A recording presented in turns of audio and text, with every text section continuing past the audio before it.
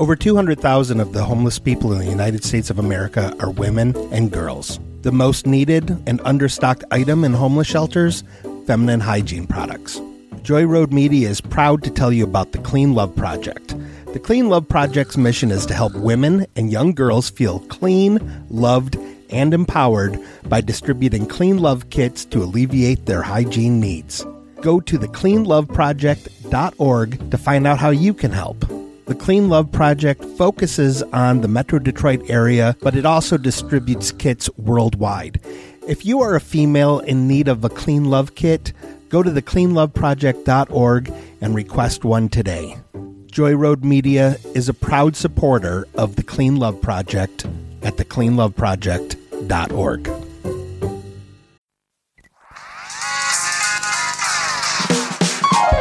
You made me watch. Why'd you make me watch this? You made me watch something I didn't like.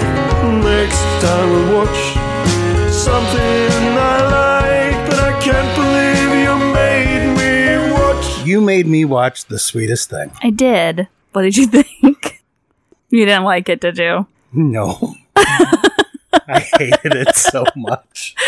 About 5 minutes into it, I was like, I looked at you and you looked mad and I was like, oh, he hates this. And I thought you would think it was okay. You thought wrong. Apparently. Oh my God. Well, I liked it when it came out because it came out around the same time that like Sex and the City was out. Uh-huh. Which was a very big like sexual revolution for women, like represented on television.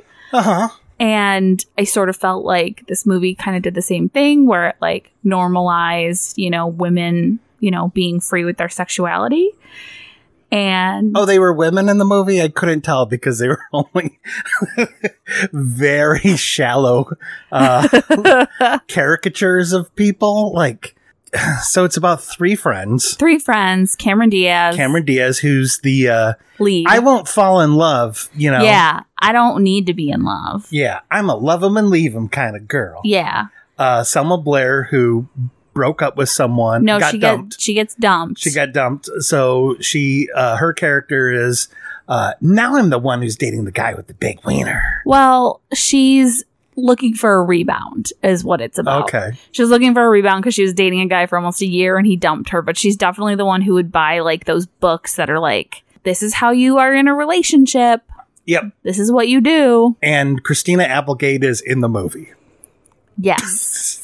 Basically just, she's there. She's there to do what Cameron Diaz also does. She's there because Cameron Diaz could not lead a movie on her own.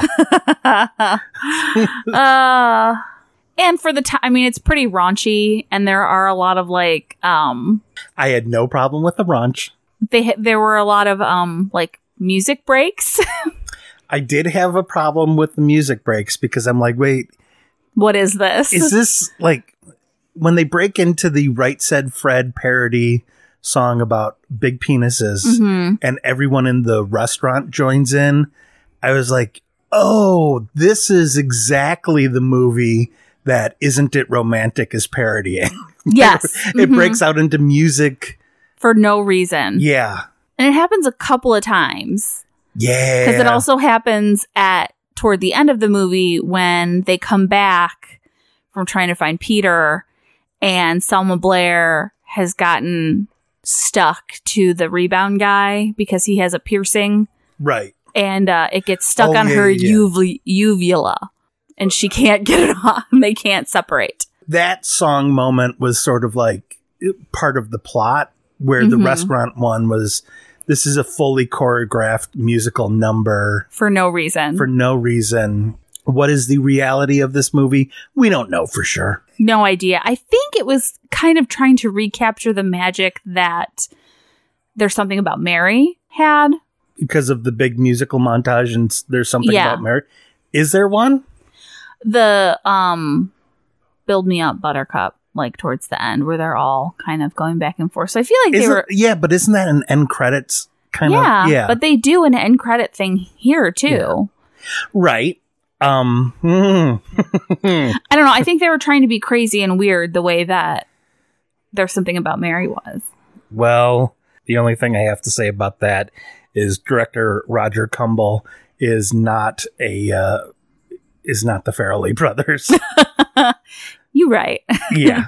It's a pretty uneven movie because there are those weird scenes where you're like, what was even the point of that? But there's some pretty fun cameos. Parker Posey is in it. Yeah, which made me mad at Parker Posey because she's such an indie darling that pretty much does Hollywood films in order to, stay afloat so she can keep doing indie movies. Yeah. And at this point in time, she'd already done Best in Show. Yes. So,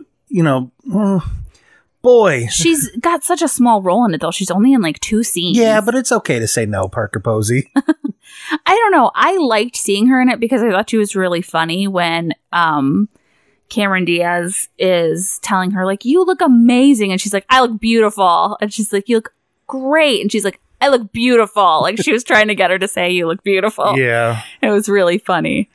Yeah, Parker Posey, her quick little story arc was fine. Mm-hmm. I guess we should do just a quick plot recap. So Cameron Diaz is, I don't fall in love, and the same with Christina Applegate. And then she runs into a guy at the bar who played by Thomas Jane, and his brother, played by Jason Bateman. Yes. And Thomas Jane rattles her to her core by, calling her on her bullshit, I guess. I don't know. And then he invites her to a party afterwards and she doesn't show up and she has a lot of regrets. So Christina Applegate is like, well, his brother's getting married up in Somerset. We should just go there, and say, hey, what's up? So they drive all the way up there and surprise, it's actually Thomas Jane's wedding. He's getting married to Parker Posey. And so they come back. But as they're about to get married, both he and Parker Posey are like, I'm not really in love with you. I don't really want to get married. Yeah. So then they just call off the wedding in the middle of the wedding. And they're like, we're still going to have the party. So they still have a reception, but it's like one scene. And then, they come back and then Peter follows them back. So, and then they fall in love and they get married. The end. Also, I thought it was weird that there at the beginning of the movie, there's that like title card that says like, tell us what you think about Christina Walters. And it's a flashback of all the guys she's like ghosted or whatever. Mm-hmm. And then at the end of the movie, they do it again, but it's like, it's Christina Applegate filming it. And I'm like, but I thought she was a lawyer. Like, why is she filming this? Oh, is she a lawyer? I didn't realize that any of them had any character development besides the fact that they just want that dick. In the very beginning of the movie, they asked like, so how's it going? How did it go at work today? Well, they're like Christina Applegate and Cameron Diaz are walking up either side of the hill. They live in San Francisco, so they walk the hills because they're so fit. And Christina Applegate says like, oh, she's clearly a divorce lawyer. And I can't remember what Cameron Diaz is. I think it's just like some shit. I don't fucking know. Yeah. She's some kind of business person. So it is written by a woman. It's written by Nancy Pimentel, who before this had written on many seasons of South Park. Mm-hmm. This is her first screenplay. Okay. Since then, she's also been a writer on Shameless. Oh, nice. And The Mick, she wrote one episode of. Mm-hmm. I get what you're saying about this could be like a pro-sexualized woman in the era of Sex and the City. But man, is this movie not a feminist movie, in my opinion. In the same way because it's just about women chasing the dick. Yeah. They have no development other than they're all dick hungry. Similarly, so is Sex and the City. Oh, okay. I've never been forced to watch an episode of Sex and the City. Maybe I should make you watch that shit. Because it's disappointing. Do you like being married? I'm going to stab you. I always thought, like, at the time when I watched Sex and the City, I was like, this is amazing. It's so, like, feminist, blah, blah, blah. And there are feminist moments, I think, in Sex and the City. But ultimately, the main character in Sex and the City goes back to the guy who's the biggest asshole to her and treats her the worst. Yeah, because this movie also, the guy that she, falls for is the guy who's just kind of a dick to her, too. Yeah. So, and that's kind of like where the fault lies in movies like this. I think, movies that were like kind of girl power and like a sexual, without trying to shame women for liking sex. I think this is just an early pass at trying to make a good movie. And there were still so many confines of the times, like socially, that it really couldn't complete that successfully. Yeah. Maybe part of why I hated this as much as I did is because the weekend before we watched Always Be My Maybe, which I think may be the best romantic comedy I've ever seen. It's so good. Right up there with Isn't It Romantic, which it just takes the piss out of romantic comedies. Also, I kind of feel like Isn't It Romantic almost does for rom-coms what Cabin in the Woods does for Cabin in the Woods type movies. Yeah, those type of horror movies. But with that being said, definitely Would You Be My Maybe managed to be really good and not... It's like it was aware of the same things that Isn't It Romantic was aware of and steered clear of all of those cliches. Yeah, it's where still... this movie is a walking cliche. Yeah, it's 100% cliches. And I think the thing that bummed me out even at the time about this movie was that she was incredibly successful. She had these great, strong female friendships, but she still doesn't feel complete because she doesn't have a guy. Yeah. And it's like, you don't need that to feel complete. If it's what you want, you should go for it and you should put yourself out there, but you're not lesser of a person because of it. But I remember enjoying it because it was the first time I really saw strong women really in a rom-com, like kind of talking the way that a lot of women do. Right. And this came out when you were 20. Yeah. I was really young still. Yeah. So it's not like I really knew all that much about being a woman, like a sexualized woman, but it certainly was better than a lot of other things that I'd seen where it was like, you literally just need a man to come in and save you in a lot of circumstances. But essentially that is what this movie is. Yes. Yeah. But it was, she was someone who was successful otherwise. Who? Cameron Diaz? Yeah. I don't know anything about her character. No, and you won't. Like, they don't really delve into that at all. I don't know that she was successful. It kind of looked to me like she was unemployed. She just kind of sat around and moped. And this only covers like a couple of days. I know, but it wouldn't have been that hard to give her a full life afterwards. And, so she tries and fails to get the guy, and then the guy comes back and succeeds in getting the girl. Like, it's just... I remember really liking this for a very long time. Yeah. And upon rewatching it, I'm like, it's just kind of like every other rom-com that, is a little too dated and doesn't really hold up. But I still enjoy it. I still enjoyed it. I had fun watching it, but I could tell you hated it. You looked mad. Like, I would look over at you while we were watching this movie and you had just no emotion on your face. And I was like, oh, he's trying to figure out how he's going to kill me. Allison, I hated this movie more than I hated Waterworld. Really? Yes. Wow. Okay. I could find enjoyable moments in Waterworld. I hated this. So that means I also hated this more than Super Mario Brothers. I'm sorry. Allison? We should have watched Crazy Rich Asians. Allison? What? I hated this more than Chips. Wow. Okay. Are you going to stop talking about Chips then? Yeah, probably. God, I hope so. Chips at least had a plot. Yeah, I mean, this really does not have a plot. It's really just, chase this guy, then be sad that you didn't get the guy, then you guys get together at the end. It really, you don't really know a whole lot about the characters at all. And there's, like I said, those weird musical breaks where you're like, wait, what? They do a fashion movie montage in the middle of the movie after... that they call out and say, is it time for a movie montage? Yeah. And then they do... I just couldn't figure out the reality of this movie. Yeah, it was kind of odd because it would go from being like self-aware that this movie was really silly and stupid to trying to be a legitimate rom-com, like traditionally speaking, where I'm like, what are you doing? Like, so it is uneven, like looking back at it. But 20-year-old me thought this movie was great. So I don't know. No, I get it. I absolutely get that. But that was 17 years ago. So cut me a little slack. God damn it.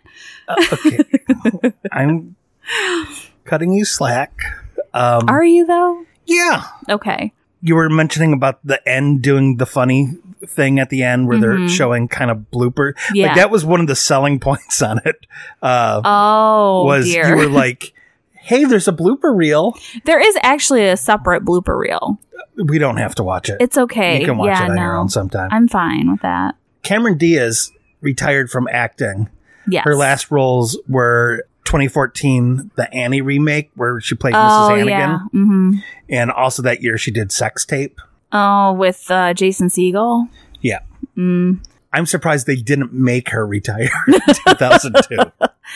Yeah. I mean, she hit an arc for a little while. She was in like Vanilla Sky, and she was in, what was that other one? Gangs of New York. So like she did some pretty legitimate acting for a while. Well, she did Gangs of New York. They pushed back the filming of this because she was working on Gangs of New York. So Gangs of New York actually, I think, may have come out after this. It did, yeah. So after this, she did Charlie's Angels, Full Throttle. Did a couple more Shrek movies. Yeah. The Holiday, which is, American Love, Actually. Yeah. What Happens in Vegas. Oh, I don't even know what that is. It's with What's His Nuts, Ashton Kutcher. The Box, which is that was that movie. thriller, yeah. Which I don't think is that terrible. I never saw it. Night and Day with Tom Cruise. Oh, that looks stupid. It was all right. Green Hornet, which was a flop. Yeah. Bad Teacher. So she ended up doing some decent things after this movie. I wouldn't have hired her after this movie. That end blooper reel of her like fake crying in the doorway. It was very cringy. It was so cringy that I just kept thinking everyone working on the crew right then must have been like, fuck you. Just fuck you right now. We could have wrapped 10 minutes ago. You're not that fucking charming. Fuck you. Just shoot the scene. Fuck you. Fuck you. Fuck you. Okay. Are you done? Yeah. And I will also say, because I was thinking about this, I didn't want to pile on unfairly because you didn't understand that I am not the audience for this movie. Yeah. I totally get that. You're so mad. But calm down a little bit. I am calm. All right. Go ahead. But I'm also not the audience for Girls Trip, which was surprisingly excellent. Girls Trip was amazing, and I loved that movie. I thought it was fantastic. Yes. It's also a recent movie. Yeah. This is...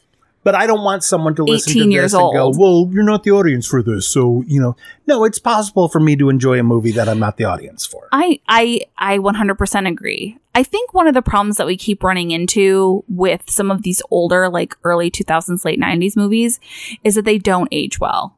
So there are additional reasons for you to not like something. Right. And I think nostalgia plays into these movies too. Yes. Where, granted, there are movies I liked that, are garbage. Like, like Streets of Fire isn't a great movie. I hated and that did movie. not age well and is so slow and really has, the rescue scene is pretty much the only decent part of that movie. And even then, I'm like, this is going on really long. Right.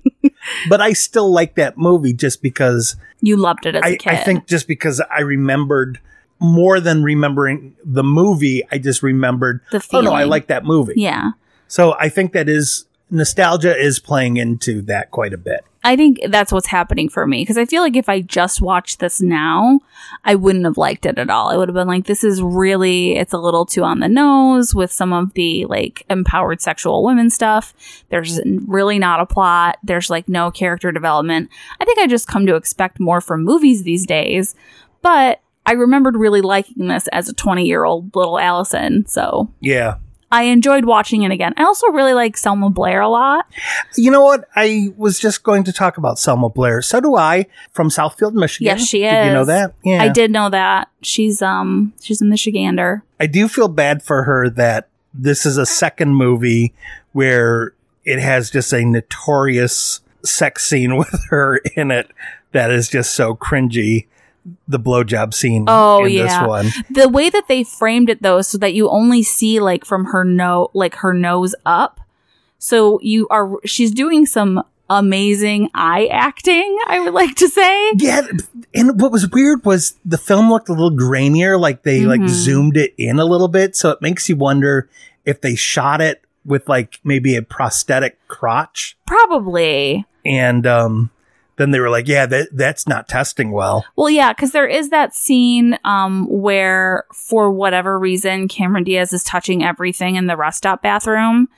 And she starts talking to a glory hole and gets poked in the eye with a penis. So there's like a split shot of a penis. Yeah, there's like a 2-second shot of a prosthetic penis. Yeah. The year before this is the first sex scene that I'm talking about. The movie Storytelling. Oh, Jesus. I saw that. Yeah. That is very... The Todd Solondz movie. I remember watching that. How to talk about that. They used to play the audio from that over and over again on the Howard Stern show. Did they really? Which is, she's a student. She has a black professor. In this like creative writing class. And they end up hooking up. Mm-hmm. But he wants her to say, fuck me, N. Yes. So it's just an uncomfortably long scene of her getting railed from behind, going, fuck me, N. Yeah. Fuck me, N. Over and over again. Yeah. And yeah. Can you imagine if that was like her first movie and she was like, Mom and Dad, I finally got a part. It's in an indie movie. It's called Storytelling. He does very risky stuff. I remember seeing that movie and I was watching it with my friend Randy and our friend Dean over at Randy's parents' house. And I was like, God, I hope his parents don't come downstairs and see us watching this movie. And it was so, like, we all just sat there, our mouths open, because the movie split into two, like, fiction and nonfiction. Right. So this was the nonfiction one, I think. Yeah, that was the nonfiction part. So we're just watching it and our mouths are just hanging open. I think that's the fiction part because they're in the creative writing class. Oh, maybe. Yeah. I can't remember. But I remember watching it and just like our mouths are hanging open and we're just like, oh my God, what the fuck did we just watch? No, but seriously, Mom and Dad, it's a movie. It's by Todd Solondz. He did Welcome to the Dollhouse. That was just like a big indie hit. Mm-hmm. And he did Happiness, and Philip Seymour Hoffman is in that. And no, I haven't read the script yet, but Happiness too is a really brutal movie, but I digress. I love seeing Selma Blair and stuff because I think she's a really amazing actress, but she's just been like criminally underused in everything she's been in. She was great in the two Hellboy movies, though. Mm-hmm. Like, I really liked her in the two Hellboy movies a lot. She did the American version of Kath and Kim with Molly Shannon. It was only on for a season. Oh, okay. And I thought she was so funny in that. She and Molly Shannon were so great.